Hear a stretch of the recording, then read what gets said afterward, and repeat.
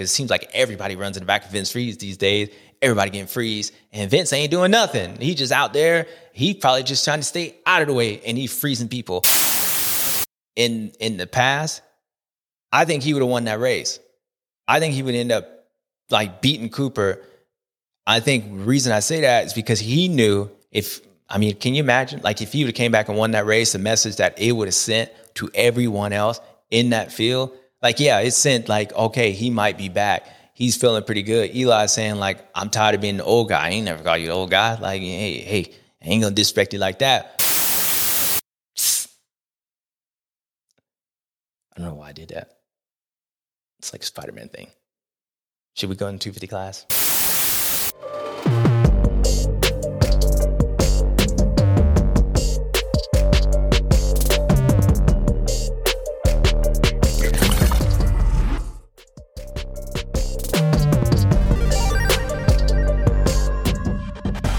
What's up, guys? You know who it is, your boy JS7, and we back. We back at the Rewind, baby. They've been off for a week, and they finally back.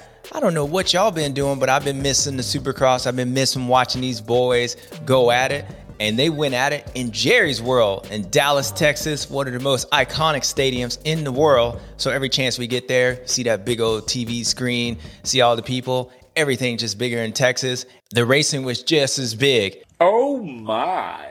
And it was excited to see those guys. They were happy to be back. We were happy to be back. Round 7 from Jerry's World, Dallas, Texas. You know what we're going to do. So let's do it. So that being said, in the biggest stadium, one of the biggest stadiums they go to all year, it was a short lap time. And usually when you get to short lap times, you have a track that's super tight. And it was small, but it wasn't tight. I mean, they actually had some room. That track was pretty high speed. I think that's where the lap times came from. Once they landed off the finish line, you know, they had that on off, which is more of I wouldn't even say a speed check, because those guys are basically just holding it wide open, doing that on off across the mechanics area into that sand section. So track was short, but it was really high speed. There were some tricky parts where Austin Faulkner goes down. But it was really a track that what I noticed was the dirt. The dirt seemed really Florida-ish like they had a lot of sand. And I remember back in the day when we used to go to Dallas, it used to be blue groove. And over the years, it started getting more traction into it. But this year, it actually looked really loose. So didn't say much about anything that stood out on the track, rather than it was the dirt. And then it was also a track that if you used your line set up properly, like you setting up one corner, if you notice a lot of passes, like we're going where guys are coming in a bowl corner, they would cut down, the other guy would ride around the outside, which would carry more momentum going into the next section and be down on the inside. So it was a track that you could pass if you set things up. But I guess the track was just overall another Supercross track layout, high speed, but the action was intense, and that's all we needed to see. So after the weekend off, you had last time they raced, Kenny Roczen was dominant. Kickstart, Kenny wins! And we talked about how certain tracks and the track being very, you had to put that track together. It helped Kenny out because he's great at that. But that there was a lot of questions that we were still kind of waiting for. Everybody was super close after 6 rounds. And what we saw this year, we saw Chase Sexton be able to get a race win, but he's still missing that speed. And then we saw when it seems like Jet Lawrence should be winning more of them, but he was still making mistakes that we didn't see him make at all last year. But when he was out front, he was able to win. And then we've had questions about Eli Tomac. Well, okay, last weekend or 2 weekends ago at Phoenix, was he starting to come back? Because it got rough for, a couple weeks there. But was he starting to trend back? So after the week off, there's a lot of questions and answers that we wanted to figure out. Would Kenny Roczen be a championship threat? And I feel like if he was, this weekend coming into Dallas was a huge weekend for him. You have to think that he had a lot of confidence, the way he rode and the way he was able to just kind of run away from those guys. If he was able to come back and solidify that this weekend, then I think it would change our whole narrative about Kenny. But he obviously had some issues, say maybe rode too much or whatever it was, but it didn't come to fruition for him. And then Jet Lawrence, would he basically come after that weekend off and say, you know what, like now I got everything situated. We got in the groove. And when I'm out front, you guys can't beat me. And we saw a lot of stuff happen. So this weekend was a really big weekend for a lot of those guys. And I think we leave the weekend in the same position that we started the weekend. Come on, man. Obviously, Jet Lawrence is really good. And yeah, I would say he's probably the most overall around it. He's probably the best, the fastest, but then he has these mistakes. And then we got Cooper Webb. He's still Cooper Webb. Like, you know, the guy ain't fast, but he's fast. And like a couple weekends ago, he was up front and went backwards and he didn't have pace. And then this weekend, he was up front and then went forward and he ended up winning the race. And then we had Eli. Eli came back. He was almost beast mode. Because I ain't going to say full on beast mode, but he was coming back, and we'll get into him. So I feel like going into Daytona, we had the same questions that we got going into Dallas, and I can't wait. Yeah, just got caught off guard, you know. Sometimes with a hammer, sometimes with a nail, and I end up nailing that tough blocks. So Jet Lawrence, the night started off right. I mean, he was able to get him a heat race victory, little chaos going on, little Jason Anderson, and we had the fever. People was getting sick out there because Mookie Fever showed back up, which is good to see. And it kind of brought me back to the old school, what happened a couple years ago with Malcolm and Jason, you know, being there together. But they had another issue. It was the 18. So, yeah, a lot of stuff was going on in that heat race. Jason Anderson out front. Jet comes in. Racing incident. Jason cuts down. Jet runs into him. Jason cuts him off because he's upset. You know how El Hombre is in his airspace. He's going to shoot you. But I think that was clearly a racing incident. Jet was trying to come in and like run it in on Jason, but he wasn't trying to actually run in on Jason, if that makes sense. And then allowed my brother to get past, and then they kind of went back and forth. But Jet, the difference to me from this weekend and what we saw even outdoors, the way he rode that heat race was kind of the way you expected him to be able to ride basically all year long. All these things are happening, but he just kind of sits back, regroups, and he's able to make his way back up. And I think for him, you know, these guys are good, and there's a lot of other things that's happening, other things that are causing him to maybe make some mistakes and whatnot. But overall, the night started off good for him. He was able to get through that heat race, and then he was out front in the main event, and it looked like Jet Lawrence was going to kind of do what Jet Lawrence was going to do. I believe his only problem was the guy that became his problem, and that was the guy in second. I think if anybody else was in second, I think Jet would end up winning that race. I don't think the fact is when he pulled away, and I believe if it was Chase, when you race guys, you kind of know their tendencies. So you know, okay, all right, at this point of the race, all right, if I got Ken behind me, if he hasn't caught me by now, he ain't probably going to catch me, because that'd be doing something that he normally doesn't do and come in a late charge. And the way Eli's been riding all year, you know, like, all right, maybe beast mode, he could come back, but I haven't really seen it. And then, all right, Chase, again, I've been there, done that, so I know. But Cooper Webb, you just know, dang, he's still within 5 seconds, and it's 10 minutes into it. And I think that changes a lot of things. And as I said, I believe if it was anybody else besides Cooper Webb, not saying that Jet made a mistake because of Cooper Webb, but I don't think he would have been in that situation. I think the way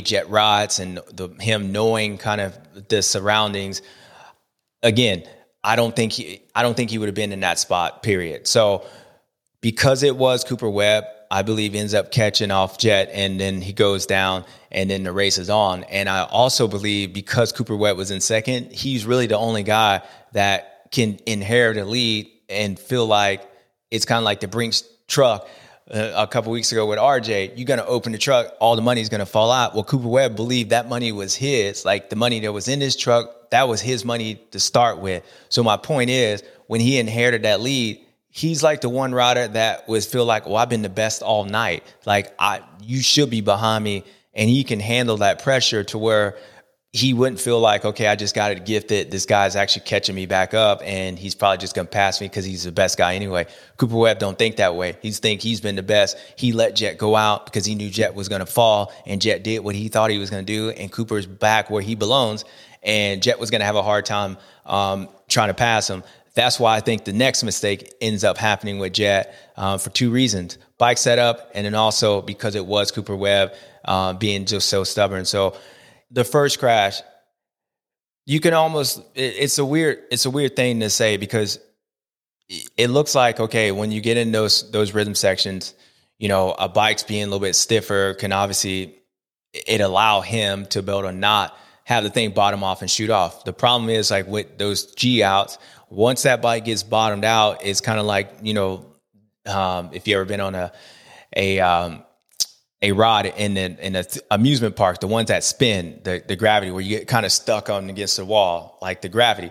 Well, when you get in those hard G outs, once that bike gets bottomed out, whatever way you're kind of leaning, that's the way the bike's going to go. And so saying that, you would think that the bike could be too soft. And once he gets in there, it bottoms out, he's got his weight, and it can shoot off. Well, I believe what happens with Jet, we've been talking about his bike being stiff. And I know this because this is one of the issues that I have in particular parts of the sections in the rhythm sections.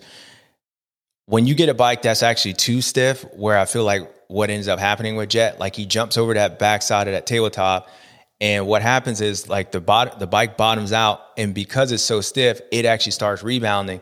The one part with a stiff motorcycle, and especially a front end, the front end starts rebounding up. So I believe what's ended up happening, Jet goes over the backside of that tabletop. He gets in. The back end stays somewhat down. The front end starting to push back up, which pushes more weight on the back end. And he's leaning or not properly, I guess, aim where he wants to go. It's easy for him to just jump off the racetrack. And all that's caused because it could be because the bike lands in there, and because his motorcycle is stiffer than most guys, the thing starts shooting back, and his weight's not properly, and he's shooting towards the popcorn stand. Emotional, damn it! And he jumps off the racetrack. So as you would think that it would be too soft, it actually could be the opposite, where a bike could be too stiff that can actually cause that crash. But going to the flip side, what we saw with Austin Forkner, because his bike is stiff, allows Jet to do exactly what Austin did, come up short on the backside of that tabletop. But because the front end rebounds so quickly, it allows him to just keep pushing through the rhythm section and not have his hand blow off.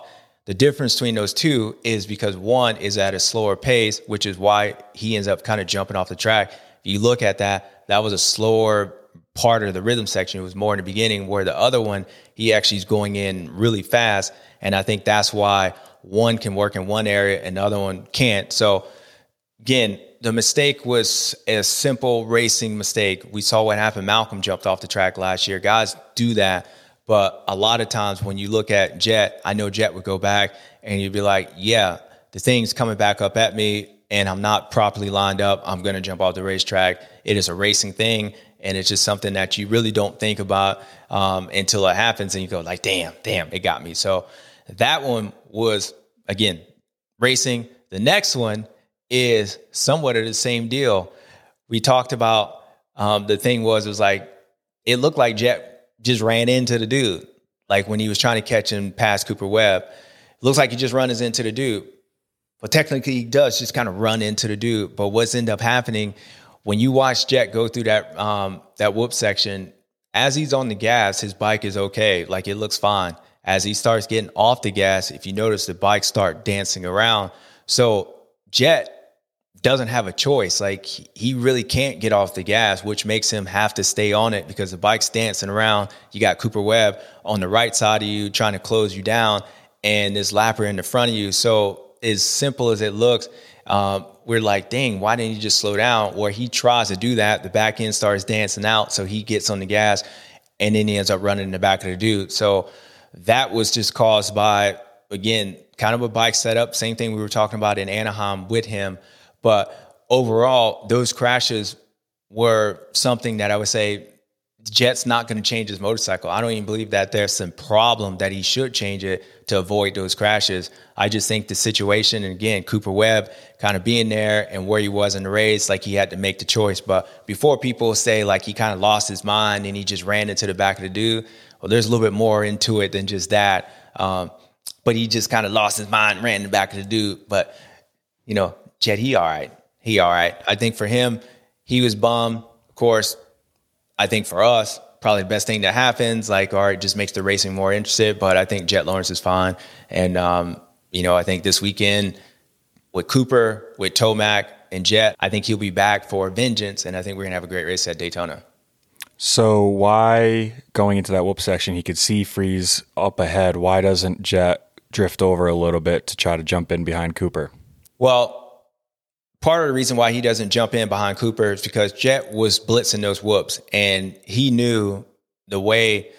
So what guys were doing all day long, if you watch the passes going in the whoop, so when they get in that bowl corner, the passes would be made because the guy would end up staying on the outside, usually the guy in second. The guy in front would end up cutting down and hitting that double and then jumping through the whoops, because most guys that cut down and squared that corner up and doubled into the whoops, they jumped through it. The guys that actually railed the outside, they kind of blitzed through the whoop. So the point is, Jet was on the outside, and he knew if he can get up close to Cooper, his momentum will carry around the outside, which means he would hit that double lower, which means he would actually get in the whoops faster. His goal was to be able to beat Cooper and at least get side by side so he can actually cut Cooper off to where Cooper wouldn't be able to cut back underneath him, because he's got that lap rider to kind of help him a little bit, and he just needed to be on beside Cooper so he doesn't jump in behind him, because he would just ran in the back of him and he wasn't going to jump through the whoops. So the reason he doesn't do that is because he knew that was the only way he can make that pass.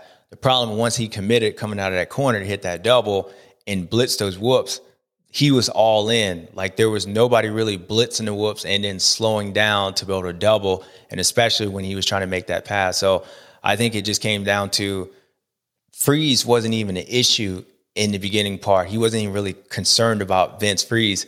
He was more concerned about trying to beat Cooper and get side by side so he can cut Cooper off, because the guys that were jumping the whoops wasn't jumping across. And the reason Jet couldn't cut back across through the whoops and funnel in once he got into it is because usually once you have a stiff motorcycle and you're starting to blitz to the whoops, you can't like maneuver your way around. Once you blitz into it, you're kind of committed. And I think that was his problem, where he ends up running in the back of the dude. He was just stuck, and he ends up running back at Freeze, and the race was over for him. So do you think Cooper heading into the whoops kind of was being strategic about that and kind of knew, like, all right, as long as I'm alongside Vince here, like, Jet will have nowhere to go? Or is he thinking like that going in? That's a great point. And yes, I do believe Cooper felt like when Jet wasn't worried about Vince Freeze, because if he was worried about him, then I don't think he would have blitzed in those whoops. Because, for instance, if Jet was thinking about Vince Freeze, then he wouldn't have been trying to pass Cooper. He wouldn't have blitzed through the whoops, because he knew his pace was probably going to run in the back or get really close to him, and he would have been in a spot like he was. So if Jet mindset was thinking about Vince, then I don't think he would have tried making that pass there. Where Cooper mindset was, I'm going to get out of this corner and double, and I'm going to use Vince, because I believe if I can get through the beginning part of his whoop, Jet's going to have to make a choice. He's going to end up running back of Vince Freeze, because Vince is starting to slow down and let me know. So you had two riders, one not worried about him and the other one worried about trying to use him to end up making Jet do what he ended up doing. So I believe, Cooper did use that, because ultimately, if Vince wasn't there, Cooper, I believe, would have went outside. I think Cooper would have went in Jet's line. And even if he ended up doubling or, jumping through the whoops, he wouldn't leave that door open. The fact is, he saw people getting past there, and usually people got past pretty early going into the whoops. So I believe if Vince wasn't there, Cooper wouldn't have made that choice. He would have rode that outside, because Jet, then nobody would have actually passed Cooper if Cooper was on the outside. He would have had too much speed, and he literally probably could have rolled through those whoops. Jet wasn't going to go to the inside and blitz those whoops fast enough to pass Cooper. So the line selection to me says that Cooper was aware about Vince Freeze and knew by going inside and doubling that Jet Lawrence was going to be in a spot at the end of those whoops, which he ended up there. So, yeah. I'm sick of people calling me the old guy. So I'm just warming up. I'm getting better. I'm coming. So I'm ready to get going. And second will do for tonight. So Eli Tomac, is he back? Is beast mode back? I think he's getting closer. I think he's being closer. Now, Eli, I've been saying all year long, the difference that I see with Eli this year compared to years past, it's not a speed thing. And it's not because he ain't trying. We see at Anaheim, and when Eli's kind of in that, when things are going right for Eli, he can beat anybody. Like he can beat anybody. I mean, he did it a few weeks ago. I mean, nothing looked different. I said between all three of those races, he looked the same. It was just one, he got out front and he was comfortable. And where the other one, he was in the pack. And when you're in the pack, you got to make those decisions on being comfortable, but then being uncomfortable because you got to make up time and go around people. Well, this weekend, we saw Eli Tomac in that heat race. I think the track was set up perfect for him. It was a fast track. Had some bull corners. It looked awesome, by the way, being first in the heat race. Track was smooth, kind of like it was at the Forum, kind of somewhat like it is in Colorado. Have that loose dirt, but it's hard underneath. I think conditions that Eli is comfortable, unlike where it's slippery like a Tampa or something, where it's that hard, slippery, the shiny stuff where it's like a hard base, where this had a hard base, but it actually had like sand on it. So anyways, the track looked comfortable. Eli looked comfortable, and you can see him every lap, like just getting more confidence. And I think he was, when you won as many races and you're Eli Tomac, the one thing I said that we all feared with Eli was speed. It was a speed thing. So if he doesn't have that, then you're taking something that makes Eli. We all know he's in shape, but I think most of these guys, they're all in shapes. The reason Eli has been so dominant and been so feared by most guys is because he's fast. He can go faster than anyone, and then he can do that longer than anyone, which makes him like deadly, because you just know, unlike Cooper Webb, Eli can be in that same spot, and back in the day, like he can click, and all of a sudden he could just go 2-3 seconds faster, and he's in shape, so you're not like you're going to outlast him by conditioning. He just, once he gets started, he can't be stopped no matter what. Well, this year we saw the Eli of the past a little bit, where he would get started and then he would stall his motorcycle. Like you can hit the kill switch, like you can stop him, like the Eli in the past. Like, look, dude, he can come up and pass you, but you gotta get in front of him. You gotta throw up, naked lady waving a sign, whatever it is. Like he would take his eyes off, and then you can run with him. For a while there, last couple of years, nothing was stopping him. So this weekend, as you can see in the heat race, it was starting to come back. He was starting to get spunky. He was starting to throw whips. And where Eli was, he talked about he wanted to work on coming the exit of the corners. That was where he was losing his speed, losing his time. Where Eli was really fast at was at entering the corner. And that was, to me, was a signs of beast mode, because it's kind of like RJ in the whoop. Like he had no respect for him. Like he was jumping into the corners. Forget landing on the backside of his double. I'm going to jump into it. I'm going to jump into the corner. And technically it actually worked really well, because it actually made the bike have one motion instead of having, if you land on the backside, it's going to go down, then go up, then hit the ball corner. Eli was just making one. So it was fast in general. But my point is, you can start to see it come back. And then the main event happens. And then he goes down. And he ends up coming up through the pack like we've seen Eli in the past. But he does it a different way to me. When I watched Eli, it looked like he got up and was probably pretty bummed out, because he was probably feeling pretty good after that heat race win and being able to beat Aaron. But even in that heat race, as good as he was, it didn't look like, he just didn't run past Aaron. Aaron had a lap router that he thought was going to do something, or, he's seeing colors, whatever, and he ended up getting past. But Eli was feeling good. Well, the main event he goes down, and he gets up, and it just looked like he just started riding, and he was like 46s, whatever, making his way up to the pack. But it looked like he was just, as the laps was going on, he was like catching people, but he was doing it in a way where it was kind of like what I was saying this year. Like when he's comfortable, he can outrun anyone. And I think it wasn't like how he was riding the heat race. He wasn't whipping it. It wasn't beast mode.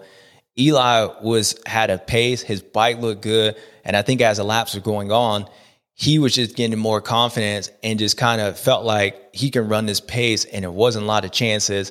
And I think as he kept coming up and as he started catching the guys up front, then, of course, you pass somebody that you just got past, like he passed Justin Cooper. Justin Cooper has been passing him. What we've seen when he's going from like 3rd to 11th, we saw Justin Cooper pass. We saw other guys passing him. So for him to pass him was another confidence booster. You throw a whip. And I think it was more about Eli just being comfortable in that pace, being able to run that pace at really easy. And I think he just stayed the same where other guys started dropping off. So I think the part where people get confused, all of a sudden this beast mode, like he went way faster. I think Eli was running the same pace. And as by him running that, obviously guys are starting to drop off because Cole, we show them in lap times. Most of those guys are in 45s at, till lap 16. Well, Eli was in the 45s until lap like 23. But in the beginning part of the race, like Eli was like 46s, 46s, 46s, 46s. So he got up, ran a pace. And before you start saying like, oh, it was because he was in lap traffic. What I'm saying is if Eli is going to be fully back, it's going to be because of like this weekend. What we saw him be able to do, I think it's just mentally going to help him confidence to believe that even if he's not in full beast mode, I believe this helps him a lot. And then going to Daytona, it couldn't come at a better time. And I was telling Cole off the camera that the way Eli rode, it was almost like when he got up, I think it was like him being out front. Like it was like him pulling the whole shot, being out front. And the reason I say that is because when he got up, if something would have went bad or he was uncomfortable, I don't think Eli would have came up clearly. Like he wouldn't have been able to come up. I think he got up and then just started riding. He was probably bummed out and just started riding and realized like, dude, I'm actually catching these people.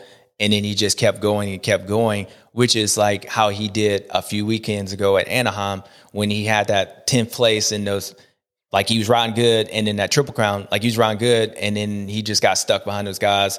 And even though he was faster, he just got stuck there and then he just went backwards. Where when he got out front, he was like, okay, I'm waiting for those guys to catch me. They ain't catching me. All right, I could do this. And then he just started, then no one was going to catch him because he got comfortable. Well, my point is, it's like when he went down, it was like him getting the whole shot where things were, he was in his own zone, kind of in the sense, like nothing was getting in his way. He was able to pass guys and he was able to do it like he was leading the race, dictating, and he was making his way up. And then at the end of the day, like he was able to get second. And the reason I say that is because I believe Eli in the past, I think he would have won that race. I think he would end up like beating Cooper. I think the reason I say that is because he knew can you imagine like if he would have came back and won that race, the message that it would have sent to everyone else in that field, like, yeah, it sent like, okay, he might be back. He's feeling pretty good. Eli's saying like, I'm tired of being the old guy. I ain't never call you the old guy. Like, hey, I ain't gonna disrespect you like that. But nonetheless, like, it's like, I'm starting to get back. Well, if he would have came back and won that race, then it wasn't, I'm starting to come back. I am back.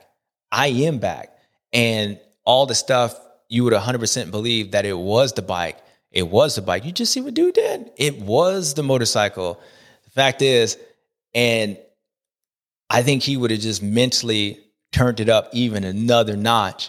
And again, the reason I go back to, and I say, it was like Eli leading and like he was kind of dictating the race, because usually when guys are out front dictating the race, they don't all of a sudden start going like 3 seconds faster. Why? Because they're already leading. So their pace is already good enough. And until somebody challenges them, that's how fast they're going to go. Well, when Eli caught up to those guys, Eli in the past would have probably made that decision and be like, you know what? I'm going to go a little bit faster. and I'm comfortable going that fast because what I'm doing right now, yeah, I'm clearly faster, but there's the beast mode level, which I can run. And to me, I didn't see that. And it's not a knock, not at all, because I think what Eli did is the right thing in the sense of where he's been at a couple weeks. I think this is the best thing for Eli. But before people start saying like he's 100% back, I still feel like there's another level that when Eli's in that zone, there's another level to it. And I don't think we saw that level yet. And hopefully for all the guys racing him, that they don't see that level. I know when Eli is, guys get bad starts. Guys come up. We've seen that. Like, we've seen guys come from the back and come up the podiums. But when we say beast mode, when we talk about Eli Tomac, we talk about certain guys, when they do certain things, you realize that that's different. Like, no. No one's beating him. And when I feel like when Eli's getting in that zone, you can stamp it up. No one's beating him. In Salt Lake City a few years ago in Kawasaki, you saw the difference. Like, he was coming up. It didn't matter who was in front of him. He was going to the front, and he looked like he was going to the front. Or this one looked like Eli was going to the front, but it looked pretty easy to him. And when he got to the front, I just think, again, Eli in the past probably would have won that race not because he would have tried harder or anything, but because he knew by winning that race what that would have done. And especially being 17 points back, I think Eli got up. Once he started catching those guys and he got to the podium, it was like he won that race to him. And mentally, the way the last couple of weeks were, it was like Eli in his mind, like he won that race. And I think that's the difference. And so I believe Eli is still on that same line. And the reason why I say that is because of all the things I've just said. But I think the champ is being close. And if anything can bring him back, I know how good that dude is. And that's why I always said, like, it ain't because he ain't trying. And it ain't because, like, he ain't fast. It's just like when things get a little bit uncomfortable, or will he take that chance like he did at Anaheim 3, where he was like, I will not be denied. And he was denied because he ended up crashing himself. Will he end up being that way? And I think if he ever gets there, it's going to be like a weekend like this. But damn, it was good to see Eli Tomac back. And that's why I say he was on the beast mode, because it wasn't fully beast mode.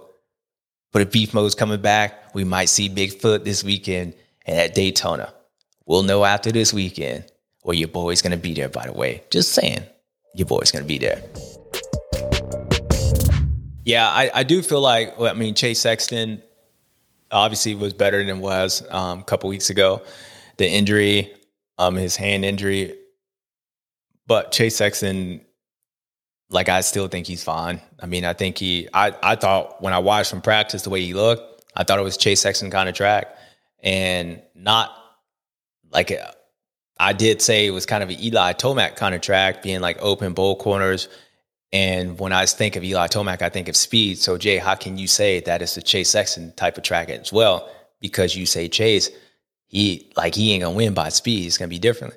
Well, it was going to be a Chase Sexton type of track, just why Cooper Webb, the difference was at Phoenix, Cooper Webb's in the same spot, but that track didn't break down at Phoenix. It was still going to be just as fast as it was in that heat race. So it wasn't going to favor towards Cooper, where this track, it did favor towards Cooper. Like, it got slower and it got more technical.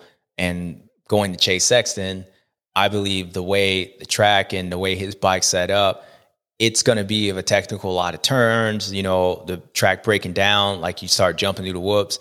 It's going to be more about line selections rather than just going fast. So when I watched the practice, the way Chase looked, I felt like if he got a whole shot, I thought he could win the race. Straight up, Cole said, miss me with that. But in my mind, I was thinking the reason why Cooper was going to be fine is the same reason why Chase Sexton was going to be fine. And there was really only one person that was going to beat them, and that was kind of Jet Lawrence, because he don't really care. Like, he going to figure it out. Bike don't work. Don't care. Whatever. I'm still young. I'm still going to go fast. Where other guys, I think, as you get older, circumstances dictate circumstances. And so I thought Chase was going to be good, but they didn't really show him. And I think he ended up like fifth. So he ended up there. 6. He ended up 6th. You told me 5th earlier. I did, and then I had to check my stats. So that was a lie. Okay, all right. So I ain't hearing stuff. See, that's a good team. Good team. He could have probably told me 6th, but he was like, I ain't gonna just do him now. Can't make him look rad. TV land people, appreciate that, Cole. So Chase Sexton, he's still fine. Like if he has a couple more weekends like this, then he's still gonna be like he's gonna ride. Like he ain't gonna do much difference on a motorcycle. But I think just as we see guys win races, and just by winning the race, their confidence makes them faster.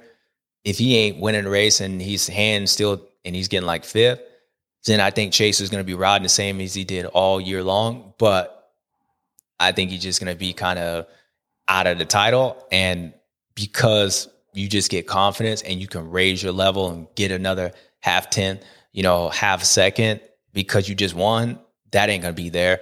So if he has a couple more races like this, then I think it's on out to outside for him. And then he'll chalk it up to be next year. But right now, Jet Lawrence hasn't ran away from this thing, and guys are still up and down, which is allowing Chase, while he's still injured and trying to get better, like he's still there. And so I think he'd be fine. That was a good race, and I'm ready to do it again for a couple more weeks. Come on. Consistency wins through there again, Aaron, with another visit to the podium. Congratulations. So it's fitting that we are in Jerry's world. It's fitting you're in Dallas, right? Everything's bigger than in Dallas. And even more fitting is that they are the Cowboys, right? So the Cowboy had to show up, which is AP, showed up. And AP, when you want to know, has AP gotten better? I think that heat race kind of tells you all you need to know. Like I think in years past, Eli would have actually ran past him.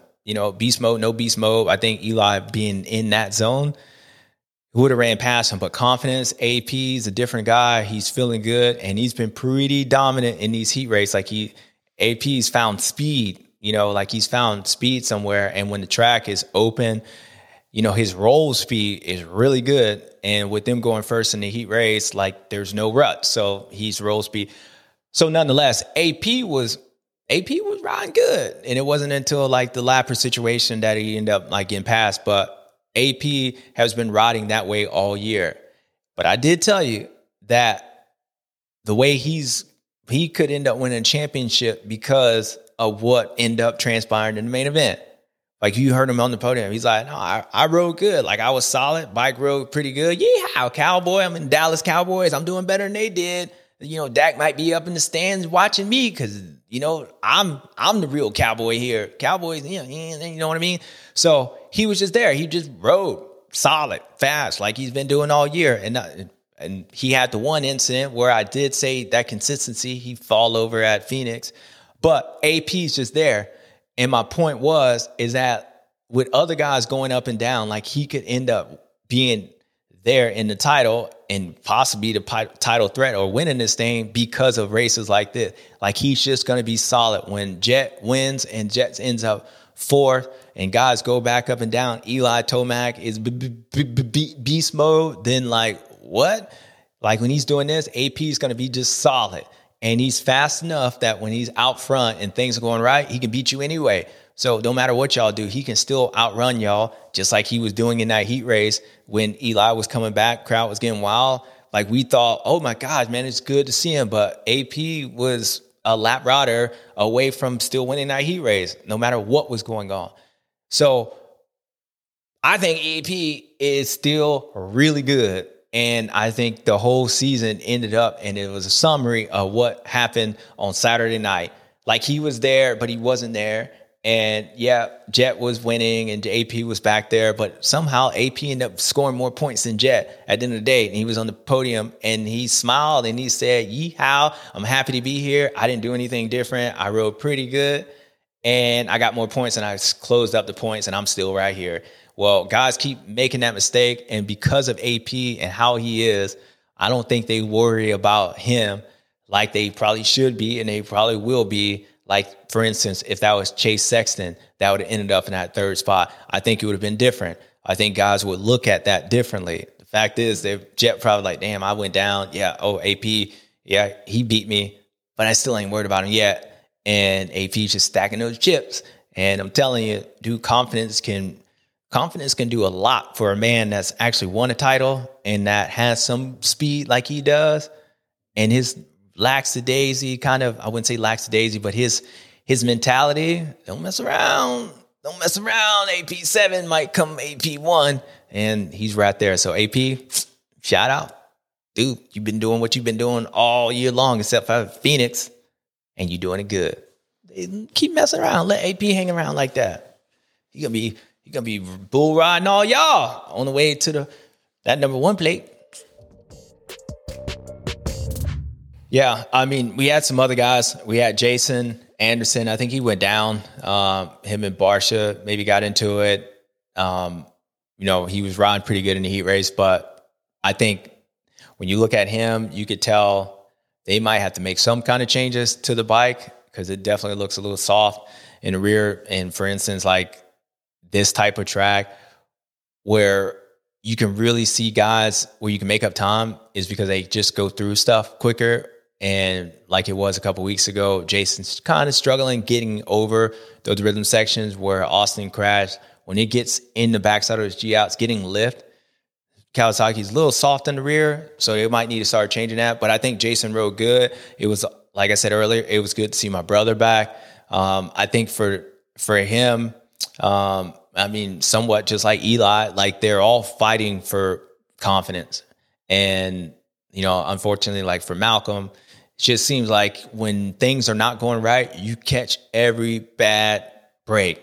Like, for instance, like you hit that tough block and that tough block was sitting on top of your bike and it looked like that tough block was like a big old boulder and you couldn't pick your bike up, but you kicked that thing in, it was flung over and then you go down because somebody's in front of you and they make a mistake and you hit it. When things are not going right, you just get caught up in all that situation. And so for Malcolm, like it was good to watch that heat race because he's like, that's where he should be at. But you can tell at the same time, he's finding confidence in that, like every lap that goes through, that heat race was a big thing for him. But if things were going right, then he might have actually been able to hold them off or put up more fight. But just like I said with Eli, that the reason I think he would have won that race is because he knows what that would have done for him and done to everyone else.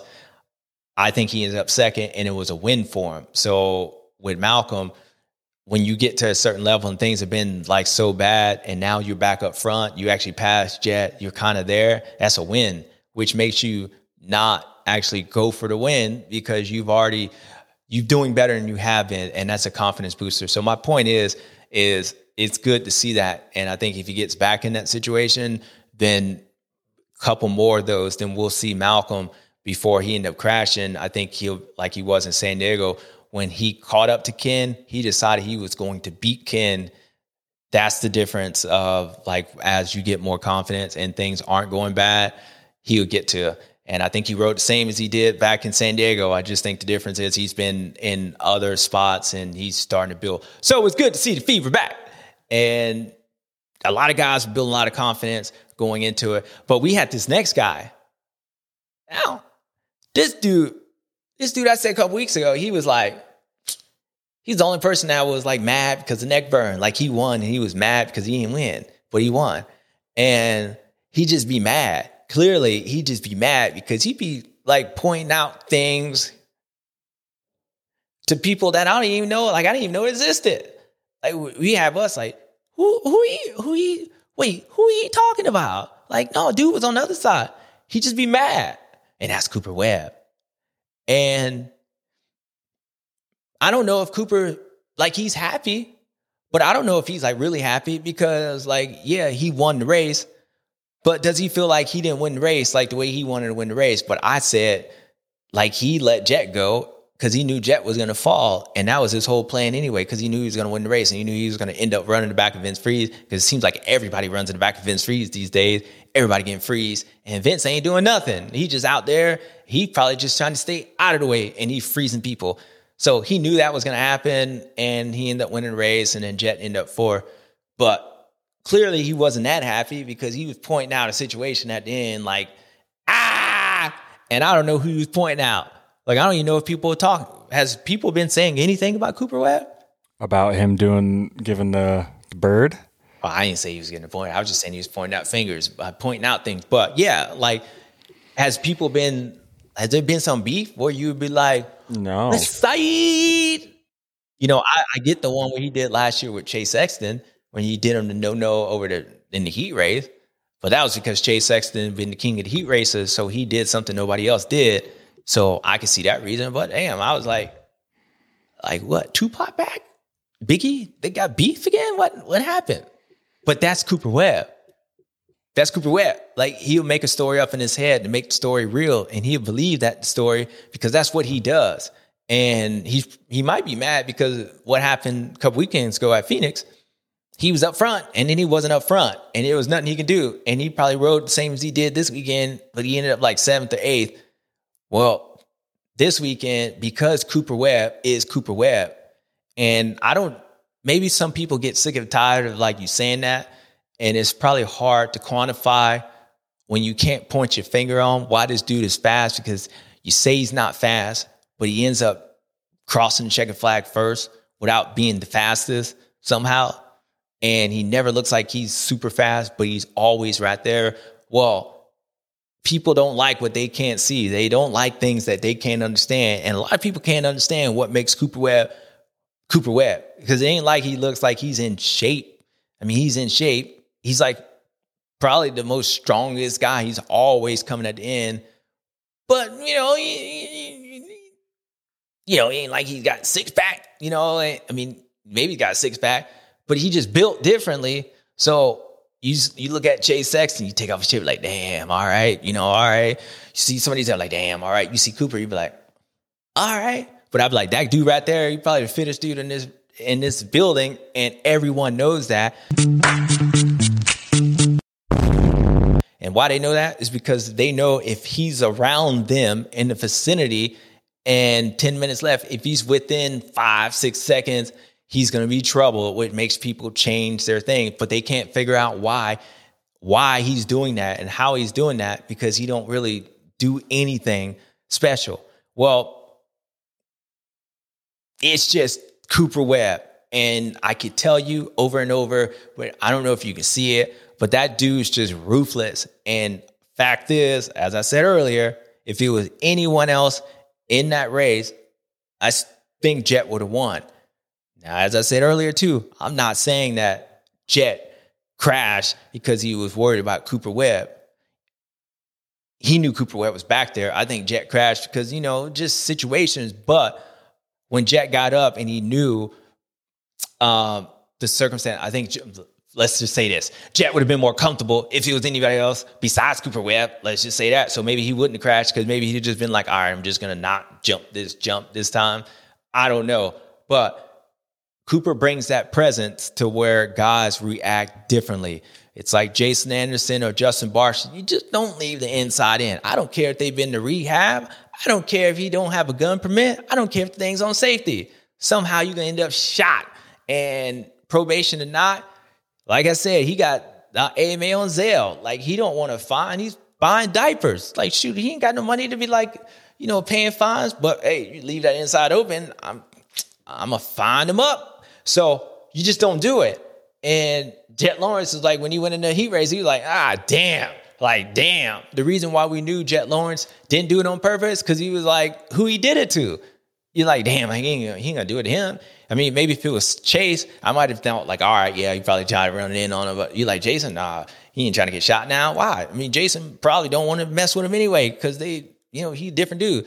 So don't rile him up. Well, Cooper Webb's that same way. And I just think you watch a guy that's always going to be there, and he's there because of what he believes in his mind, where he sees things in a different way than other people can't see it. And we all try to figure out what makes Cooper Webb so special when there's nothing special about Cooper Webb, but he's always special.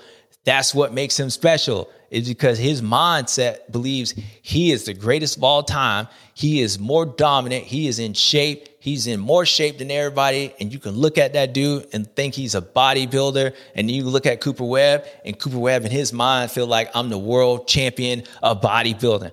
Whatever it takes to win, he figures it out. And I've never really seen somebody that actually can dictate things around him like Cooper Webb does. And I know people don't like it. And I know people are like, dude, what is it? That's the point. Nobody knows except for Cooper Webb. And that dude's pretty good. And he's always going to be there. And case in point, when he wins, he ain't happy. And even though he's happy because he's won, he's pointing out things that we didn't even know existed. And what he's going to point out is he's got another victory. And I know out of all the people in this field, that's probably the last one that they want to keep getting victories because they can't figure it out. They just can't figure it out. But what we figured out here is hit it for him, Cole. Suntan, neck's on fire. See, it worked this time. You got neck burn, Cooper. You got a real neck burn. See, it wasn't delayed because you actually won the race. Like you won the race. And I'm not even saying that, hey, Jet gave you the race. No. I would never disrespect you that way. Why? Because I don't even know. Like, I just believe when all the things that I see, I'm just going to say that you just playing that out that way. Yeah, you going to let him go? Like, yeah, you predicted the future. You knew he was going to run. He was going to get freezed and you were going to win. You knew Beast Mode was going to come up to the pack and he was going to be all hyped up, but you knew he wasn't going to pass you. And you just know these things because you just know these things and you just know how it ended up and you end up winning. And I don't know how. I mean, I know how. People don't know how. And that makes them frustrated because they don't know how, but they just know why. And you actually don't even make no sense. Like you, it don't make no sense. But you keep winning, which makes all the sense because you're a 2-time champ trying to go for 3, trying to turn that number 2 plate into number 1. You on your way. Cooper Webb. The thing that doesn't make any sense, but makes perfect sense. That is Cooper Webb. I don't know why I did that. It's like a Spider-Man thing. Should we go in 250 class? We're going to go. Yes. We're going to go in 250 class. Uh-oh, it's danger time. Danger time. Danger boy. Now, there was a lot of guys that was out doing their thing. I thought Chance Hymas looked pretty good at one point. I thought Tom Vial looked good. They never showed him, but I thought he looked good, even though they never really showed him. And we saw Austin Faulkner. Austin came through that heat race like he was like somewhat beast mode. You could just tell, like, for him, confidence breed a lot of different things. And man, I feel bad for Austin. I'm going to talk about Danger Boy in a second. I'm going to talk about Austin first because that boy hit the ground hard. And you just got to think for him, when you think of guys, you know, like I appreciate guys that like Austin Faulkner. And the reason I appreciate him is because it takes a lot to get up like he does. I mean, yeah, guys crash all the time. I mean, you hear people, all riders talk about, man, I had a big crash during the week. Like, I mean, I don't know how many times I had crashed during the week. So they all tough. But I think the difference that separate most of these guys out here is upstairs. The reason why we can't quantify certain things with Cooper Webb is because I think his mind is maybe it's different than a lot of other people. And so my point with Austin Faulkner, just like Adam Cincerella, when guys like have incidents and like just these crazy things, somewhat like RJ stuff, like RJ falls, like Popcorn Man falls, but with these guys, like they have racing incidents where you've like, I'm not shocked that I saw somebody crash like that, but I'm shocked that it's him. Again, I'm not shocked that somebody gets tangled up going off the start in the heat race at Anaheim 1, but damn, it's him. So for him to like keep coming back and make these changes, then have another one, and then almost probably have, I would say probably the way he's riding, the best he has, maybe his whole career, but for sure, last 4 or 5 years, he's back on that form and it's finally like, okay, in his mind, okay, to change the Rhino, like for any chance for Austin to have any kind of chance, it's the same thing I feel like with Adam Cinderella. For those guys to have any chance, they got to change everything. Like, you're not going to change teams because Mitch Payton, I think for Austin, like the fact that they committed behind him and he's Kawasaki, Mitch has a great team, so you don't need to change that. But you're going to have to change everything else just to feel like there is something that changed. Otherwise, I think if Austin would have crashed and he would have been in the same program, then I don't even know if it would have hit him as hard as this probably does, because you'd be like, all right, maybe there's something else I can do to make a difference. Well, when you make this change and you're on form and you're like, dude, I'm gripping with my knees, I'm doing all the right stuff, whatever, and you just feel like that confidence, the way he caught up with Danger Boy and passed him in the heat race, for him to hit the ground like that, it wasn't that he crashed. It's just like the mindset of probably why he's crying, if he was aware of what was going on. Probably what hurts Austin the most is the fact that like he probably feels like he can't do anything right. And no matter how confident I am, no matter how many things I do right, no matter how good I am, I just can't get through it. And for those guys to continue to fight back and come back and like line up and go through all the pain that they go through, they get hurt, they work themselves, train, do all this stuff, and then to get hurt again and to do that time and time, I got more respect for those type of riders than probably anybody. Like, I see guys have speed. I see all these guys, but I'm a mental type of guy. I know how hard it is to do what we do. And the fact is, like, to do that when it's just you keep getting knocked down, it is a lot of work to be put in to just get up, just to be knocked back down and to get up again. And those guys continue to do it. It's just a lot of respect. So for Austin Faulkner, I'm bummed out. Like, I know, like, it just sucks. It just sucks for him on a personal level. Obviously, for our sport, I think it's better when you have somebody like Austin, because don't make no mistake, like he is a talent. Like, he is a rare talent. And just like his old trainer with Robbie Renard, like, it's hard to see guys with that much talent, like injuries kind of knock them out to where when they're on, I seen Robbie Renard run past Ricky Carmichael all day long. Ricky will tell you, dude, when that dude was on fire, there was no one that could beat him. It was kind of like when Kevin Windham watched you go, like, dude, I can't beat him. I can't beat him. And it comes out of the middle of nowhere. It's because those guys are that good. So Austin coming back and him to hit the ground like that, that was tough to see. And so got to give him credit. I mean, yeah, I hope it's not as bad as it looks. But I think for Austin, it's just more what his mental side of things is going to be his biggest hurdle. Probably bigger, more than ever right now. It's going to be his mental and trying to come back because of all the things that he changed and where he was and the level he was on. That just hurts. We go back to like what ended up causing the crash. And when I first started this, I said, Danger Boy. And it's kind of started in the heat race when, Hayden ran it into him. And when Austin was faster and some people don't like it, whatever. Well, kind of like with Cooper Webb, I do believe like Hayden's starting to create a sense of like just his presence changes things. And the reason I say that is because you saw how Austin ran past him in the heat race. He ran him down. Like, he was clearly faster. Hayden, tried running in. But Hayden was just sticking with him in the main event. And it was starting to get later and later. And Austin was faster, but I think Hayden just being there made Austin have to, probably ride harder than he wanted to. And he knew that if Hayden got close to him, that he probably would run it in and probably take him out this time because it's for a main event.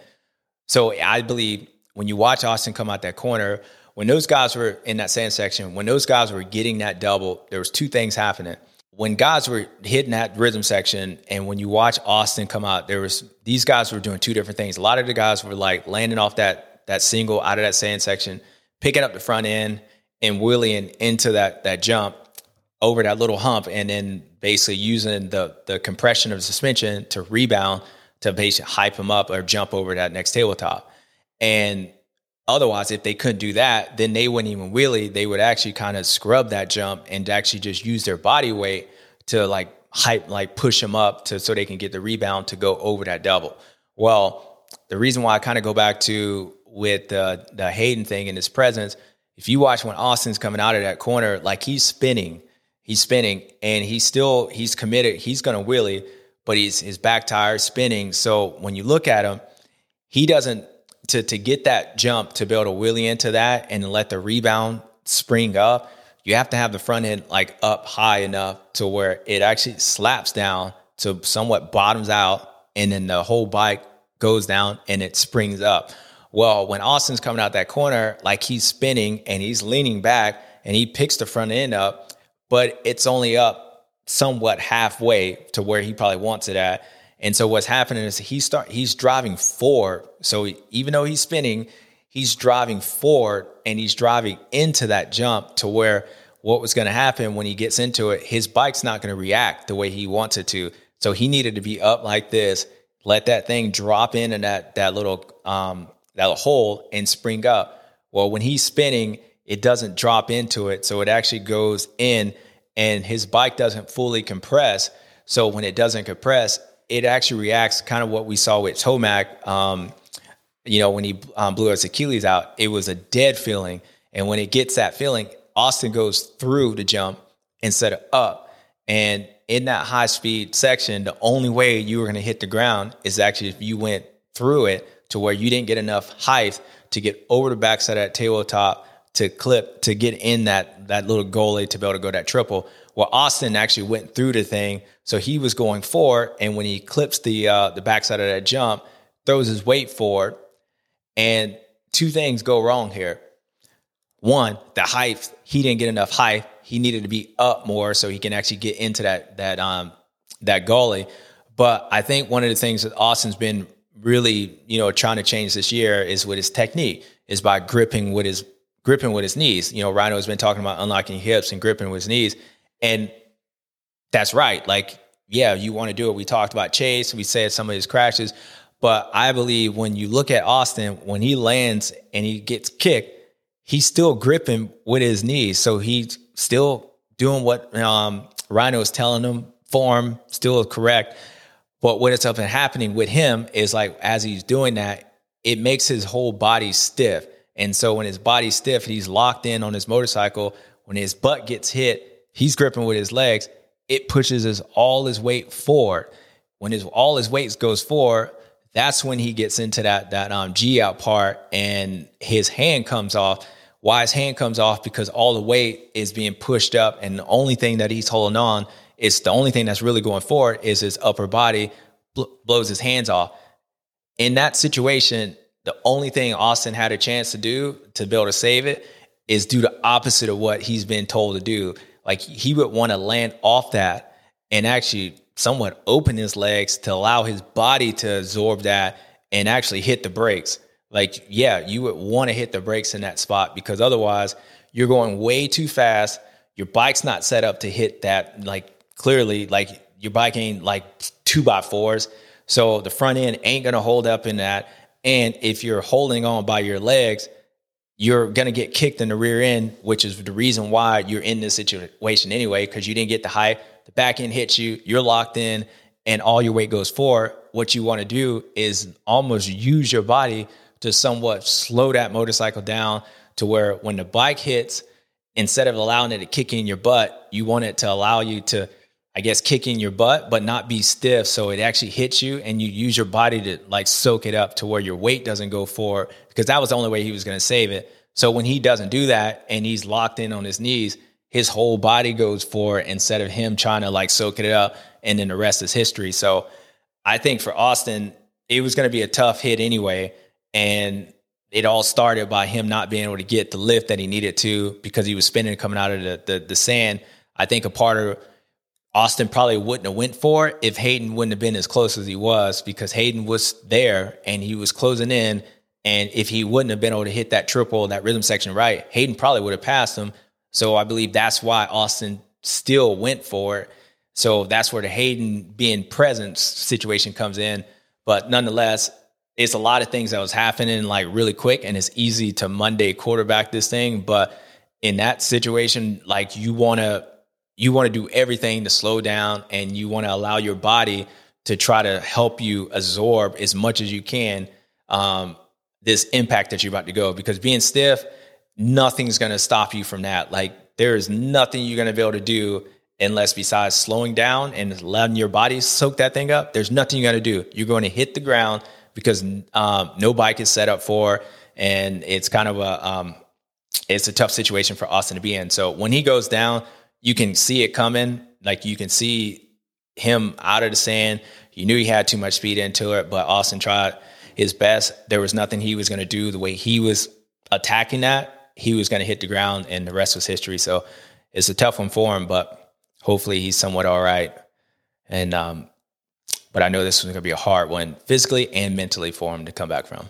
So a lot of people with Austin's crash have been kind of talking about, do we implement some sort of safety feature on the sides of the track? Last year we saw on the opposite sideline, or that was 2 years ago with Cooper, kind of going over the bars on that dragon's back and landing right on his back on the concrete. Do you think there's any sort of thing to do to make the sides of the track safer? Or, that's a hard one because,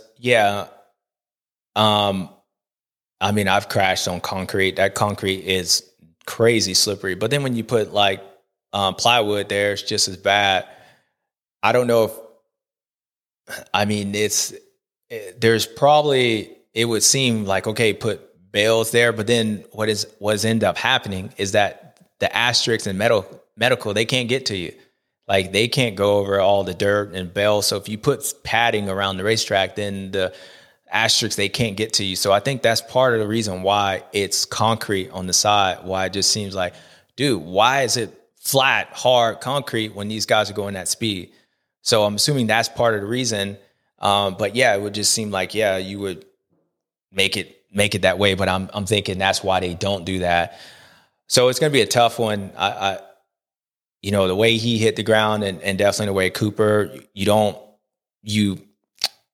hope that guys aren't like going to end up in that spot, but it's not surprising that they do that. I would think the safest thing to do would be change that section to where they don't have as much speed, to where, as I was saying, Austin, even what I was saying, dude, soaking up with your body, that was going to be a crapshoot. Like, that was going to be all luck, but there was no chance on the way he was going about it. So for him to end up that way, it was going to happen, but that was because they had so much speed. So as Dirtworks and AMA changing the whoops, then, as I said a couple weeks ago with the corners, like with the start, anytime you have a start that has that angle going into 90 into a rhythm section, you're going to have two things. You're going to have the Evan Ferry hitting the wall, or you're going to have somebody get landed on because somebody doesn't know if this other person jumps, blah, blah, blah. So you would just have to change the speed going into a section like that would be the only way I would say is a fix, that instead of trying to fix once it happens, how do you save it from happening? Like, what do you do with guys flipping over instead of hitting the concrete? Try to prevent that from happening by slowing them down to where I don't think they would end up doing that if they would have, they wouldn't be going in that section as fast as they was, because once that happens, they're on for the ride. There's nothing you can really do besides hope and wish and, soak it up. So I think it's the asterisk thing, Cole, is the reason why it's flat. Well, then on that topic, you kind of brought up a good point when I asked you about that pre-show. Talk a little bit about why they may have not put him on a backboard, because that seemed to be the talk of socials this week of, do you put someone that has possibly broken back on backboard or have them walk off on their own power? Yeah. We were talking about that. And look, the medical people, that's what they do for a living. Like, you don't come tell me how to jump a triple. I won't tell you how to do your job. Like, you would just assume like they know best. Everybody makes mistakes, whatever. And I think what ends up happening is easy for us to be like, after the fact, dude, he's got a broken back or whatever, neck. Like, why is he walking? But we don't know what Austin's telling them. And at the end of the day, the reason I know that is because I've actually been down there. I've told Dr. Bodner, I am not getting on a backboard. Like, I don't care if my head's in my ass. I don't care. Like, sorry for the language, but really, I didn't want to be on there. And that's why you hear when you see the guys go down, you hear the asterisks or the medical guys like listening in. They're asking them a question. They're asking them what hurts. And so when Austin, he probably hits his head, like, we don't know what he's saying to him. He could be telling them he don't want to get on there. And what are they going to do? Like, strap him, like, unless the dude's conscious and unconscious and they know that he's out of it and what he says doesn't make sense, they're going to somewhat do what they think they need to do, which is why they probably put him in the neck thing and they try to do his best. But if one of the reasons why they don't, and I don't know the reason, if they just didn't do it because they didn't want to do it, then I don't know what to tell you. Then yeah, maybe that was a mistake. But I'm assuming they probably was kind of listening in and felt like maybe Austin didn't want to do that. He didn't want to be on the backboard or whatever the reason. And, he ends up walking. But again, before everybody can start saying like, they made a mistake, dude, you got to imagine like all the stuff that's going on. One, is loud as hell down there. And two, you just had a rider that somewhat got knocked out. So you don't even really know what he's saying. And no rider wants to be on the backboard. No rider, period. I don't care. Like, I can't walk. I hated even riding the asterisk mule back. I wanted to ride back on the motorcycle. Only time I was on there is either I was cuckoo for Cocoa Puffs or literally I knew I couldn't walk, because what that says is that I'm done. And for Austin, like, that's the last thing he wants to do. So I wouldn't blame Bodner at the Asterix or any of those guys, the medical staff. I think that's what they do for a living, and anything they do. I've been down there personally and had to work with those guys, and they're the best in the world. That's why they've been there so long. I think the comfort of having Dr. Bodner and the staff, the luxury that we have, we get to see the same faces, makes the situations that when Austin's in that, makes them feel more comfortable because it's a familiar face.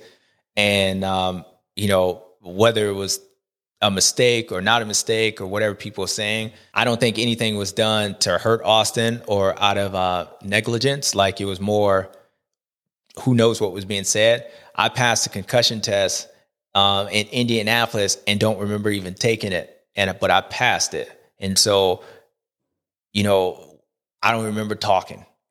So I don't know what we were being said. But as riders, we are told, don't you get your ass on that asterisk thing, because that says you hurt, you dead, pretty much. That's the only time riders want to be on that, is when they can't. So who knows what was being said. But, I think they did the best thing they could for him in the circumstances. And, the only people that know was the people down there.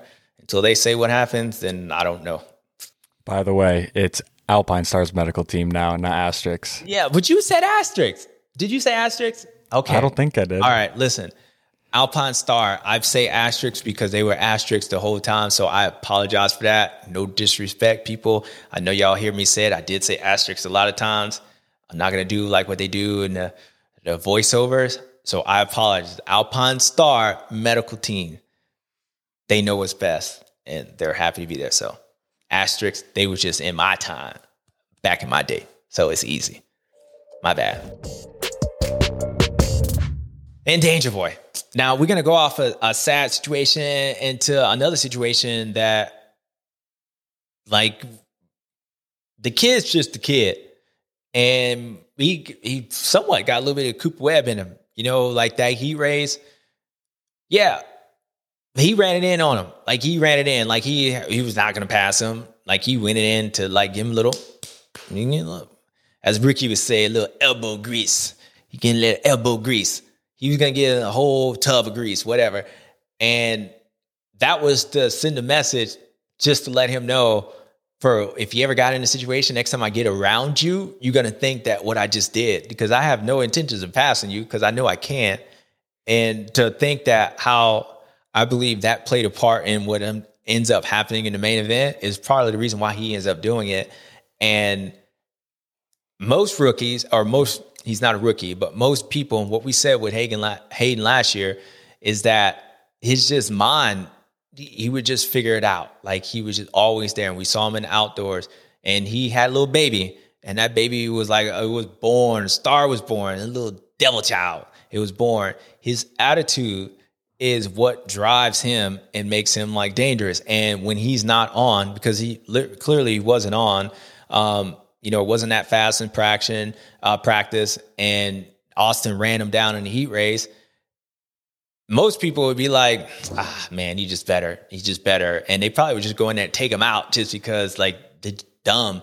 But I think Hayden just lets those guys know that when if I'm in this race, you're going to have a problem. No matter how much faster you are, I'm always going to be there. And next time I get close to you, you might have to worry about this. And that's just impressive because he's figuring out ways to be able to win. And a kid being as young as he is, usually as you get older, sometimes you don't have the stuff. That's why they got, like when the moment's right kind of solutions for you. You know what I mean? Some older 50 feet over when the moment's right. That's why they got those type of things. So for him to be able to say, I don't need the moment's right, but when the moment's right, I'm going to dictate what I get. Like to have that mindset, to be able to do that at this young age, to be able to figure out how to win still when things aren't going right, makes him special over him just being fast, because we know how good all these kids are. I mean, dude, half that field out there, they all look like they're pretty damn good. Like they all got some style. Chance Hymas, all of them, like Matt Nasty, like he looks good. But when I say there's something about one of these kids and you're waiting for somebody to be dominant, that's what separates, I believe, Hayden sometimes. And it might rub people the wrong way because it ain't for everybody. But it's that Cooper Webb mindset of like that just grittiness to figure out how to do it, because Hayden got his butt whooped in that heat race. He got his butt whooped and coming in, and yes, he is hurt. But coming in with as much hype, and the injuries slowed that down. But everybody thought it was the way he ended last year. He was going to come in and run through all these guys. And then he had that first race, things went downhill. And then he came back and he wasn't that fast in practice on Hayden's standard. And then he's out, leading that heat race and gets ran down. Like that ain't what he wants to do. And so to him to bounce back in that main event, because Austin was pulling away, but Hayden just kept sticking in, and just figured out his way to ride that racetrack and not take too many chances, but ride that racetrack economically, which he had some great lines jumping through the whoops, allow him to stay there and just figured out how to win. I think Hayden's presence and what he was doing in that heat race probably caused what ended up happening with Austin, because he knew if I don't get through this, dude's going to run it in on me. And that's just impressive to me. So as much as Hayden does, as many followers he has, and it's danger time, but on the real, that's what makes that kid special. And that's a rare thing to have at this young age. Because as I was going, my whole point to all this is that all these guys are good. Like they all good. But what separates the really good ones ain't because they can twist the throttle faster. And most people, even though they actually do that, it's the thing that they can turn their mind off and twist that throttle faster, because their mindset allow them to do that.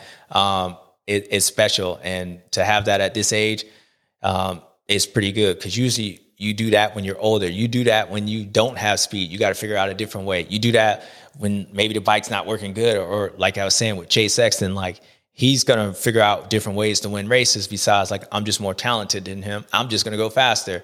Well, guys that can do it in the different varieties is special, and that kid is special. And what he does have, and I didn't realize it until I realized it, because the kid's won so much, but then I realized he hasn't won that much, was that this was his first time and his first victory. And I feel like we've said this before on this show, which I gave him a neck burn, but I didn't realize I never gave him a neck burn for like this type of win.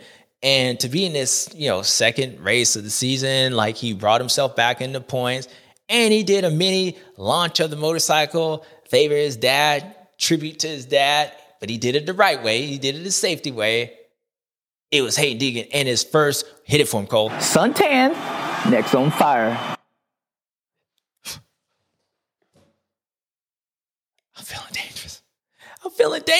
I'm feeling dangerous. He came in on Austin. Austin was like, I'm dangerous. That boy dangerous. But Hayden knew what he was going to do. And when he didn't have his best stuff, he figured out to have his best stuff, and he won. And for people talking about like the sensitive, the kid's young. All right, look, like he said last year, I probably wouldn't have said that, but I probably did say that. So whatever. I don't think he means any ill intentions, but of course, these young fools, they going to say some young, dumb stuff, even though I don't even know what he said. Cole was telling me what he said. What did he say, Cole? Well, he basically just said that the pressure gets to you, but he did say also hope Austin as well, but he just says basically pressure gets to you and welcome to the danger zone. Well, I mean, that's kind of what I was saying in theory about, what happened in that heat race and Hayden running it in and his presence around Austin and his presence, he's starting to create that. And I do believe somewhat true. And that's kind of what we've been talking about.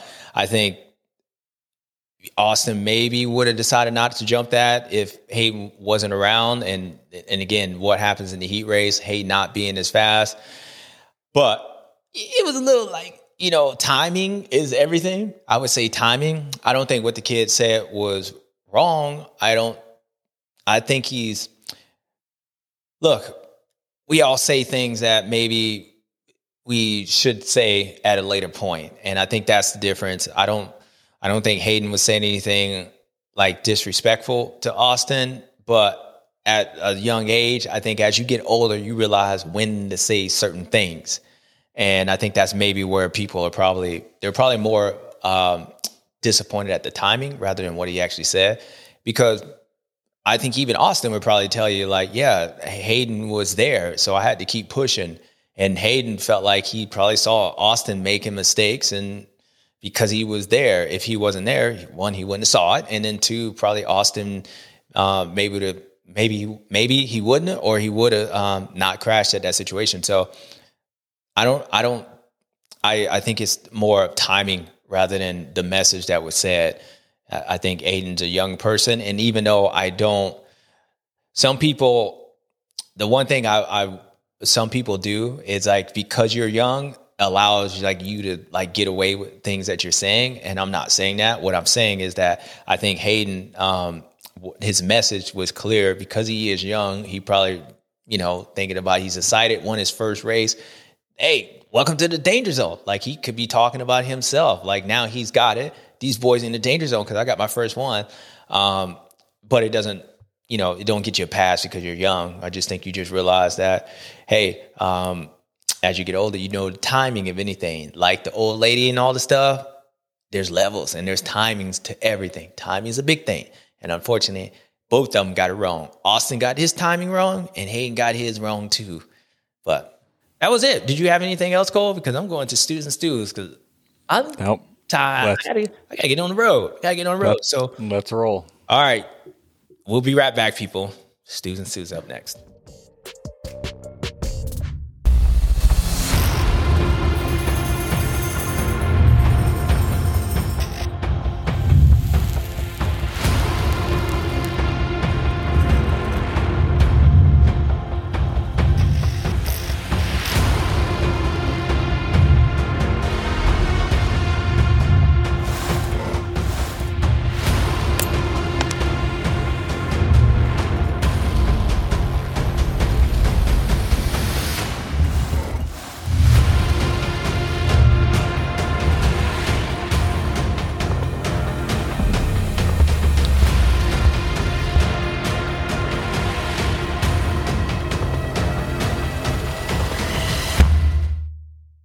What's up, guys? It's your boy JS7. Look, if you ain't got time to watch our whole video, which I don't know why you don't, make sure you go here and subscribe and check out our new channel where we're going to have some smaller clips, some clips that you haven't seen on our main show just for y'all. So make sure you subscribe, click, comment, do whatever you do. Watch our whole show, but come to this channel as well. Check out our stuff. See you there. All right, people, you know what time it is. My favorite time, your favorite time, Stew and Stew. Now, first, we're going to make this one a little short because there's a lot of stews out there. I mean, a lot of these guys stews. I mean, I think even Austin Fortner's a stew. For it should be on the back brace. Neck brace. He did have a neck brace, but for him to get up and walk it off, and I thought, man, he was like dead. That's a stew to me because you just get up like you should be dead, but you ain't dead. Too soon? No, it ain't. That's not insensitive. That's a stew. For reals. Austin, get well soon.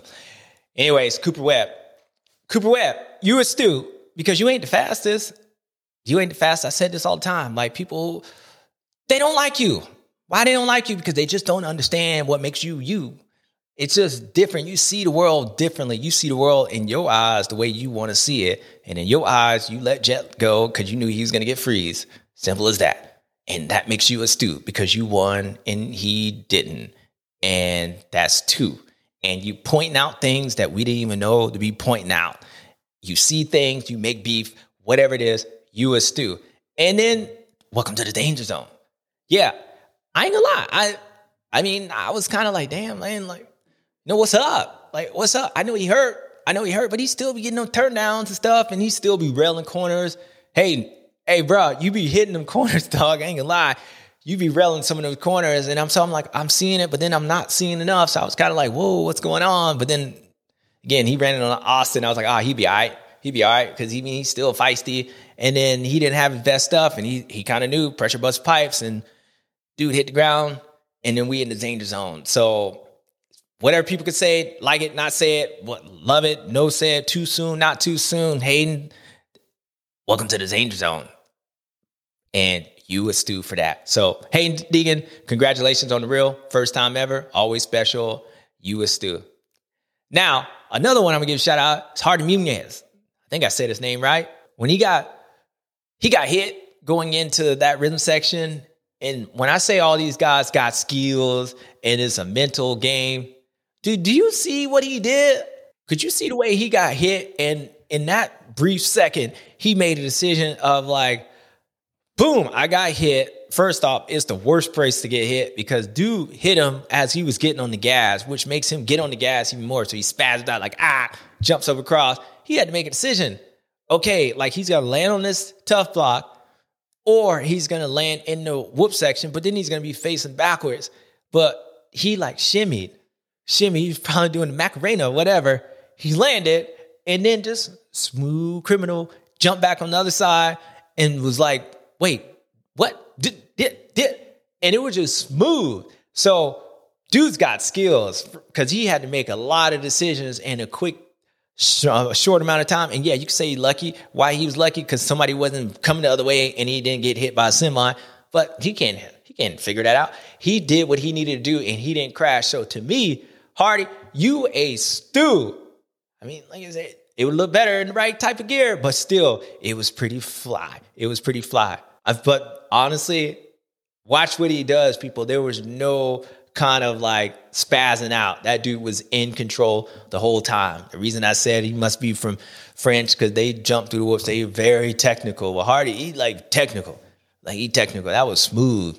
There was no mistakes. He might have made up time. Anyway, I thought he was going to blast the dude that hit him. Didn't even he ended up getting passed by the other guy. It was too much going on. I was still confused by what I just saw. It was amazing. So Hardy, you a stew. Now, my next list is Stu. Now, is Jet Lawrence Stu? Yeah, I think he is a little bit, but then I don't think he really is because he had racing control. And some people, when you lose, you just I lost. And I think if Jet Lawrence is going to be okay with anything, I do believe he's a racer and I do believe he's authentic. He wants to, if he's going to get beat, he wants people to just beat him straight up. But if you're going to lose, you might as well be like, well, I lost because I decided to jump off the track rather than I got beat. So I think mentally he's okay because he realized that was probably my race. I lost it. So I don't think he's stewed. He might be a little confused on what Vince Freeze just keeps in the way for, but then he realized he's like, well, your bike set up again. Stop. What do you want me to do? People think I'm he lost his mind. He just ran into him. No. What do you want me to do? Stop. So maybe they are confused because they don't know what they're talking about, but And then Cooper Webb, it's a little confusing, but he ain't stewed. I think he might be stewed. Why? I don't know, because he's still pointing out situations that we don't know, and he's still the only person that can be mad every time we win. But it makes him a stew rather than a stew. So I don't know. Everybody else, Austin Fortner, he was probably confused. That's just in general when you hit the concrete that hard, and people thinking he should be on neck brace. They probably confused because they were like, I would have been down there. I would have been still laid out. I'd have been trying to collect insurance. So why he get up? He should have been collecting insurance. Just pretend like you're going to just die out there. But on the real, Austin, dude, come back. You're all right. And everybody else rode pretty good. I think a lot of guys, AP, he's fine. Beast mode, we coming back.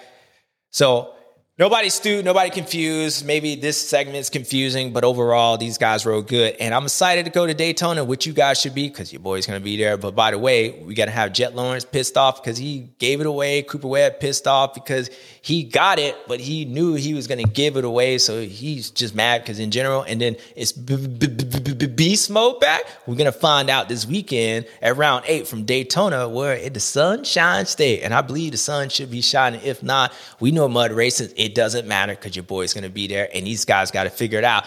Danger boy, pressure bust pipes, son, and you ready to bust some pipes. I feel like Chance Hyman's coming back, Matt Stanley. Like, it's Daytona, people. It's Daytona. It's going to be great. So until then, I'll see you guys this weekend, and if I don't see you this weekend, I'll see you next week. What we do here, same place, same time. Now, my ass got to go. Bye.